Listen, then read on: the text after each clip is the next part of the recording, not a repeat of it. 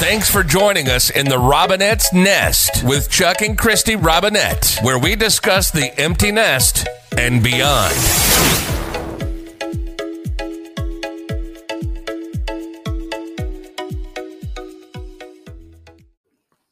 Hi, this is Christy. And this is Chuck. And this is the Robinette's Nest. Tweet, tweet. Tweet, tweet. It has been another exciting week in the Robinette household. Of course. And, you know, it's remnants of 2020 that's oozing into 2021, where we are turning into geriatric talk with the Robinettes. Seems like I know people are tired of hearing about it. So, what was your big excitement? Well, let's see. I know people are tired of hearing about it, but here we go. With my multiple myeloma situation, which is supposedly quote unquote cured, I had to take more and more chemo. And with that, I guess, at least that's the reason I'm given, my heartbeat was going fast and I had a flutter in it, right? You were a flutter. I was a flutter. You were a flutter. So they put me on some medicine and they had me taking these pills twice a day. And when they took my EKG and it was still going and still pretty fast. Into a flutter. To a flutter. They gave me 3 of those pills a day. Well, it still didn't take care of it. So they were going to switch you to new pills. Yeah. And they decided that it was urgent enough to do a cardiac ablation. Yeah, whatever that is. Exactly what you had done. I know. So I had a fit because February 1st is his 100 days. Right. Chuck isn't even allowed to use a razor. He can't cut himself because his platelets and all of that aren't necessarily what a typical level would be. Right. They're afraid that if I cut myself, you'll bleed to death. Which is not going to happen. But yeah, that's what their fear is. Because I don't have enough. Well, I have no immune system for the most part. Right. I don't have enough red blood cells. I don't have enough white blood cells because of the stem cell. Everything's regenerating and building up. So like that's why I get 100 days. I'm supposed to be. That's the magic number. More or less on lockdown until then. So the doctor said he has to have this ablation done. So I'm having a fit going, well, why can't we wait until after that 100 days? Well, apparently it was urgent enough where if you don't get it done, you could have a heart attack or a stroke and die. Right. So we don't want you to have a stroke. No, after all I went through last year, I don't need a stroke. Right. No. So we're like, they know what they're doing, right? Like, they're just not going to do this for willy-nilly reasons. And I told him I'd rather not put a Band-Aid on it, just fix the damn thing. So Monday at 6 a.m. Well, actually, we were there before 6 a.m., a quarter to. We're down at the Heart Center and at Harper Hospital, downtown Detroit, and went in there, did my little paperwork, and they more or less kind of prepped me up, shaved me, and did all kinds of fun stuff. And they told have a lot of hair. And anyway. they no, I don't really at all. And they told me at the time, I had one doctor said they're going to go through your groin with like catheters in the veins, arteries, whatever. I didn't really want to know anyway. So, just do it, get it over with. My dad had stents put in for his heart, and that's how they do stents. So I was familiar with this. Well, then the second doctor said, oh, they just go through your leg. Well, they do, but it's still the groin. So yeah. I kind of knew that, and I kind of didn't know that. So we go there. And after about 2 or 3 hours, at least waiting to get back to it, at least 3 hours. And I don't know this at the time. So because of COVID, I'm not allowed to go back with him. He had to have a COVID test when he got in. Yep. So that's what took several hours. So we had to wait. They stuck the thing up my nose, gave me the COVID test. Obviously, I'm negative. But it took probably 2 hours at least to get the results. In the regular hallway of the hospital, of the waiting room. It's freezing, by the way, just letting you know. It's blasting every news station of all this doom and gloom. Not fun. I didn't bring my laptop because we were told it was only going to take a few hours. Yeah, we told, an hour and a half, couple hours. No. Oh, they lie. Oh, that's just silly talk. Right. So I had no idea. So the nurse came out at like 7:45, said we just prepped him to go back. And you're saying that wasn't the case. Yeah, it that was was not a the lie. case. So you went back, what, around 10? That seemed like it was about 10. I think it was like 10. You don't really know. I don't know. There's no clock there. But I just remember them saying certain things like, oh, it's 8:45. Oh, it's 9:15. Or just to each other, like going by, passing through while I'm in this stupid room. So it's forever. It's taking forever. And it's about 2:30 by this time p.m. And the doctor comes down the hallway and says, Mrs. Robinette. And I stand up and he's looking grim, like completely grim. My heart stopped. And he's like, there was a situation. Well, first of all, before we get to that situation, let's go to what happened. So they finally wheeled me back there and they're telling me anesthesia, twilight. They're telling me, we don't know. My nurse is going to give you something. We don't know. They want to know my height, my weight, so they could figure all that stuff out. And I was told. What do you mean they don't know? I don't know. They don't know what they're going to do. I think they had to spin the wheel and find out what they want to do to put me under. Hit me in the head with a hammer. I don't know. We were told it was twilight. Like when you have a colonoscopy or an endoscope, you go onto a twilight. But they weren't going to put anything like no oxygen, nothing over my face, no gas. No. I guess they're going through the IV. They said a nurse was going to do it. So confused. So anyway, so I'm doing that. They're doing what they're doing. They're going through with whatever, doing the whole procedure. Of course, I'm out of it. But yet I can kind of hear things. And I start coming out of this twilight. And I'm in pain. No, back up. You told me you went into the operating room and you were completely coherent. And you're like, wait a minute, I thought you were going to give me something. Oh, yeah, I did say that. And I guess they said, I don't know what they did, how they did it. I had my eyes closed. They didn't have you like count down or anything? No, there was nothing like that. And I've been put under before more times than I want to count. And they've always done stuff like that. But next thing I know, I'm asleep, I guess, or whatever. And they're doing the procedure. And then I wake up in the middle, in a grog, in the middle of it. And I'm hearing bleeding. I'm hearing this. I'm hearing that. And I kind of look, and there's two people. And I don't know who they were. It must have been doctors, surgeons, whatever. They're both like standing or laying, pressing down on both my thighs and my groin. And it hurts. And they're panicking. And I can tell that. I don't know what's going on. And they say, we need to get compression bandages on them, like stat. And then I heard one of the guys say, I'm going to stitch this one. And I could, and I'm thinking WTF and son of a. So I can feel them you said that sewing. Out loud. I think I said it out loud. I was out of it, but I'm pretty sure I said it out loud. I could feel and him you didn't sewing. say WTF. No. I was thinking that, but I said son of a. Yeah. So I could feel him sewing the one spot, doing whatever. And it hurts. And I'm like, oh my God, what's going on? And I don't really remember much after that. I don't know if I went back out, what happened. I guess I woke up or I could. Do you remember me in the recovery room? Yes, I do remember that. It was kind of like I was in room 7. I knew that. Yep. And I never saw the doctor before that was doing the procedure. I never even talked to him. He was supposed to come talk to me. I'm so upset. He never came talk to me. I don't even know who was doing anything to me. You don't even understand the mama bear in me. And that's the shirt that I wore to the sweatshirt that I wore to the hospital I was so this is going on. It's taken forever. So say you went in at 10, 11, 12, 1, 2. So it has taken 4.5 hours. Yeah, thereabouts. They told me it took 7. So whatever. Well, maybe by the time we got there, but regardless.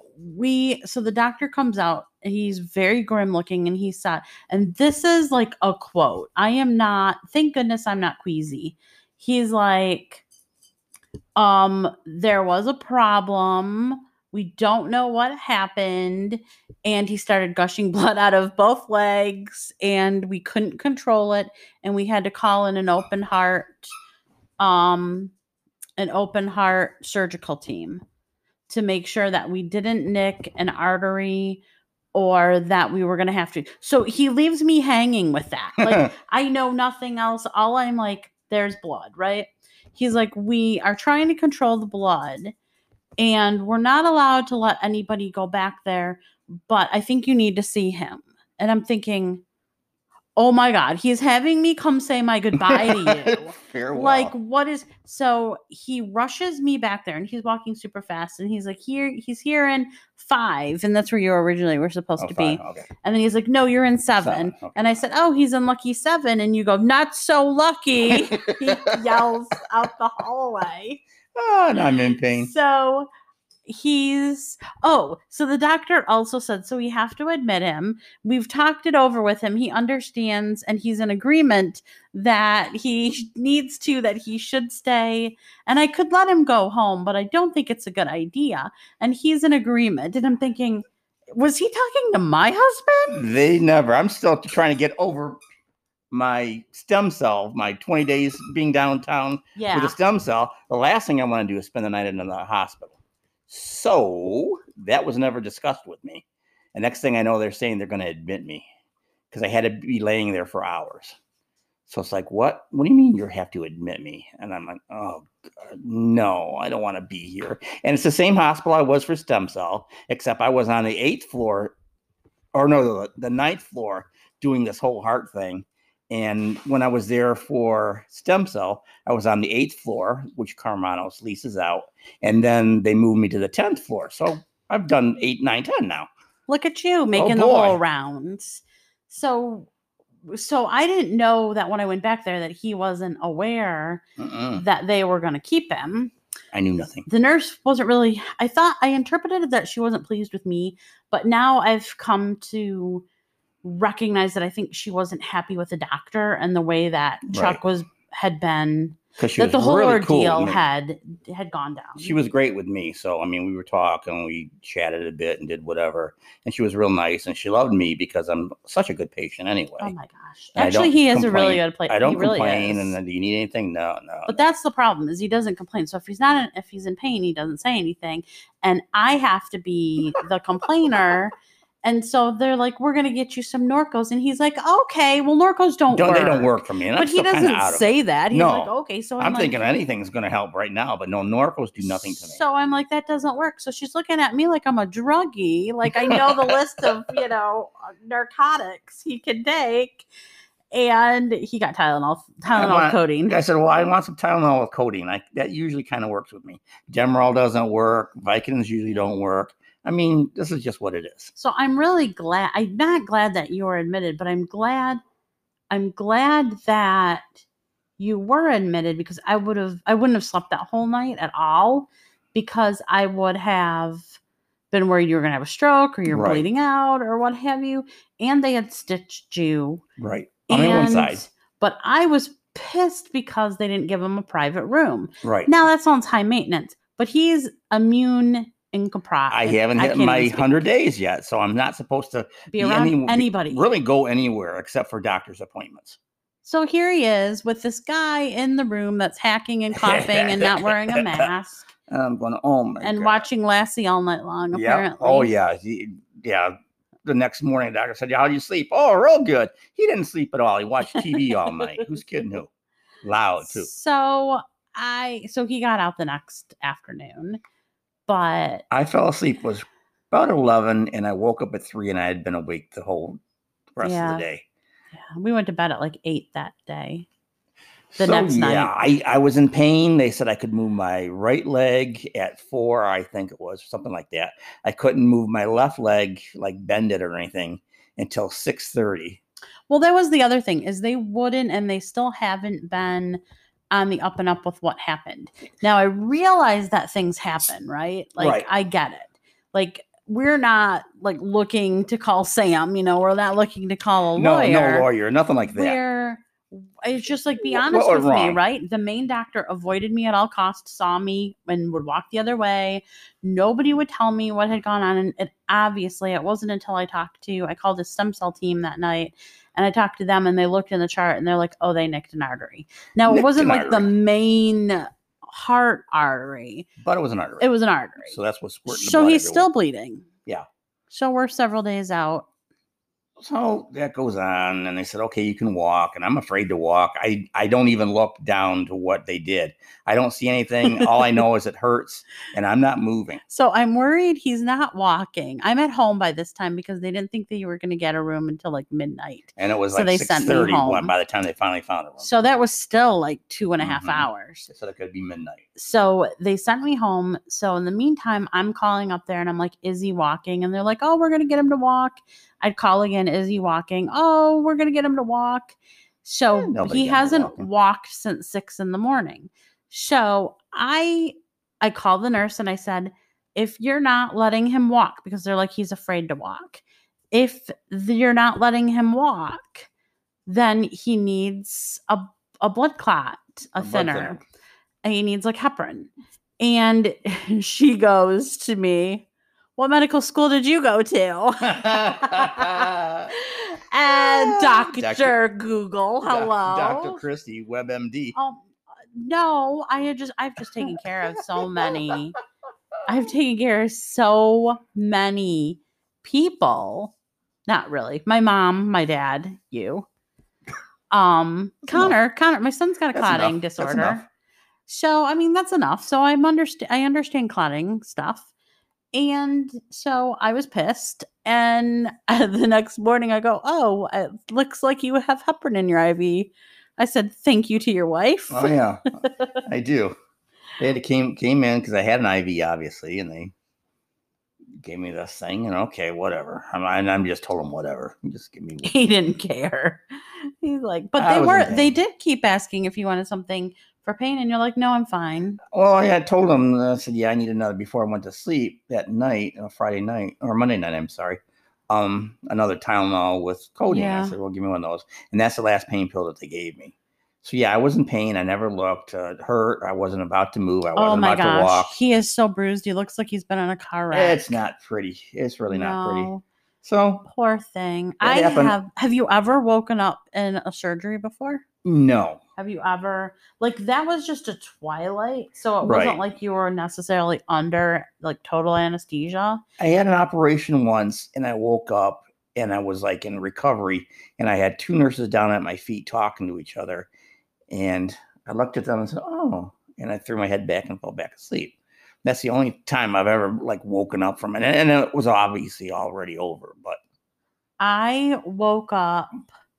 I had a toe surgery. I won't get too descriptive, but I had a toe surgery where they were going to have to put a pin in and everything. Mm-hmm. And I was under, I guess, a twilight. Yeah.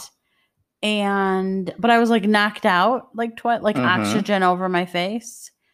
I woke up in the middle of, right when they cut me, in the middle of it, screamed. And they're like, but can you feel it? And I'm like, yes. And they just gave me another local. They didn't put me back out. And I went through that whole surgery. And I was petrified of surgeries after that, or procedures after that, because I was afraid that I wouldn't be able to go under. So there's something with our chemistries about, like, I'm a strawberry blonde. Mm-hmm. And something to do with the genetics of like a redhead, or if you have red in your genetics, that you feel pain more. I'm pretty good with pain though, but that you feel pain more, or that you need more anesthesia. And so maybe when you got your new stem cells, they look like strawberry jam. I don't know. It's possible. Who knows anything? I don't know. I just wonder if it just kind of shifted something. I know years ago when I had my vasectomy, I didn't have to be put under or anything, but they had numbed me up, and it didn't numb me up, so I could feel everything they were doing, or the doctor was doing. But I think we already talked about that once before. Oh my god! And that was awful. And it's like, can you feel that? And I said, yeah. And he said, you want me to give you another shot? And it's like, no, just finish what you're doing, get it over with. So yeah, funny stuff. Yeah, that's not funny at all. No. Like, there's people who have woken up like out of like major surgeries. Like when they do brain surgeries, you have to be awake. Isn't that creepy? I don't even think about it. Or like when you get LASIK on your eyes or something, you're awake. Yeah. I know they numb you and do something, but still, I don't think it gives me the creeps. It's not happening with me. This isn't even what I wanted to talk about this week. And that's not what you folks wanted to hear about this week. But this has been, It's been fun. So, 2021 is just a continuation of 2020. It is. It is. But I'll get better. It just takes time. Oh, my gosh. And then I had every strange person coming up to me in the hospital that I didn't want to come up. One that was like confessing another coup. So I was like, la, la, la, la, la, I don't want to hear any of this. He was like one of those preppers. Like, You got water, you got food, you got gasoline, which by the way, we got to get gas for the car. Okay. Do you got ammo? Do you have ammo? Plenty of ammo. I'm like, yep, we're good. We're so good. And then I had a security officer that I actually sat down and talked to about her bills. And we got her figured out on how she was going to afford an apartment. Wonderful. She was thrilled. I'm laying there in pain and you're giving giving financial advice. I am not the one to give financial advice. No, either. She's not. I do pretty good though. Yeah. But it was not fun for me either. No, it wasn't fun for anybody. No. So we're tired of it. Tired. And then on the way home from picking him up, he decided that he really needed White Castles. I wanted White Castles because she had stopped there on her way home the day before while I'm spending the night in the hospital. Nothing to eat, nothing to drink except for a cup of water. They offered you food. Yeah, but I'd already been there. We already went on that train before. I didn't eat. I couldn't get up. I didn't want to pee. I was afraid. Where were you? You were gone for 10 hours. No, I'd had that food and... No, I'm not doing it again. And I said, no, I'm going to, first of all, I'm in pain. The last thing I want to do is eat. And no, I didn't want their food. Now in the morning they gave me a breakfast, even though I didn't order anything. And they had like a little fruit cocktail thing. So I ate the little cup of that. That's the only thing that I had to eat. So I went to White Castle and I got 2 hamburgers minus pickle. On the way home on Monday. On the way home, with French fries. And I noticed that they had sloppy joes. Now, I didn't get one because I knew Chuck loves sloppy joes. Yeah, I do. And I felt guilty. I only ate one of my hamburgers. And I was just so upset. I was just upset. So we go to White Castle on the way home on Tuesday. And they're out. And they say, oh, we don't have any sloppy joes. So then we have to find another White Castle on the way home. And that was like about an hour wait in the drive-thru because of COVID. Nothing's open, just drive-thrus. Now you have to admit, I was very patient, even though I had to pee. Yeah, usually she'd be nagging at me. If it was me driving, because she had to drive. I can't drive now because of the legs. So if it was me driving, she would have been, just get a McDonald's and we're going home.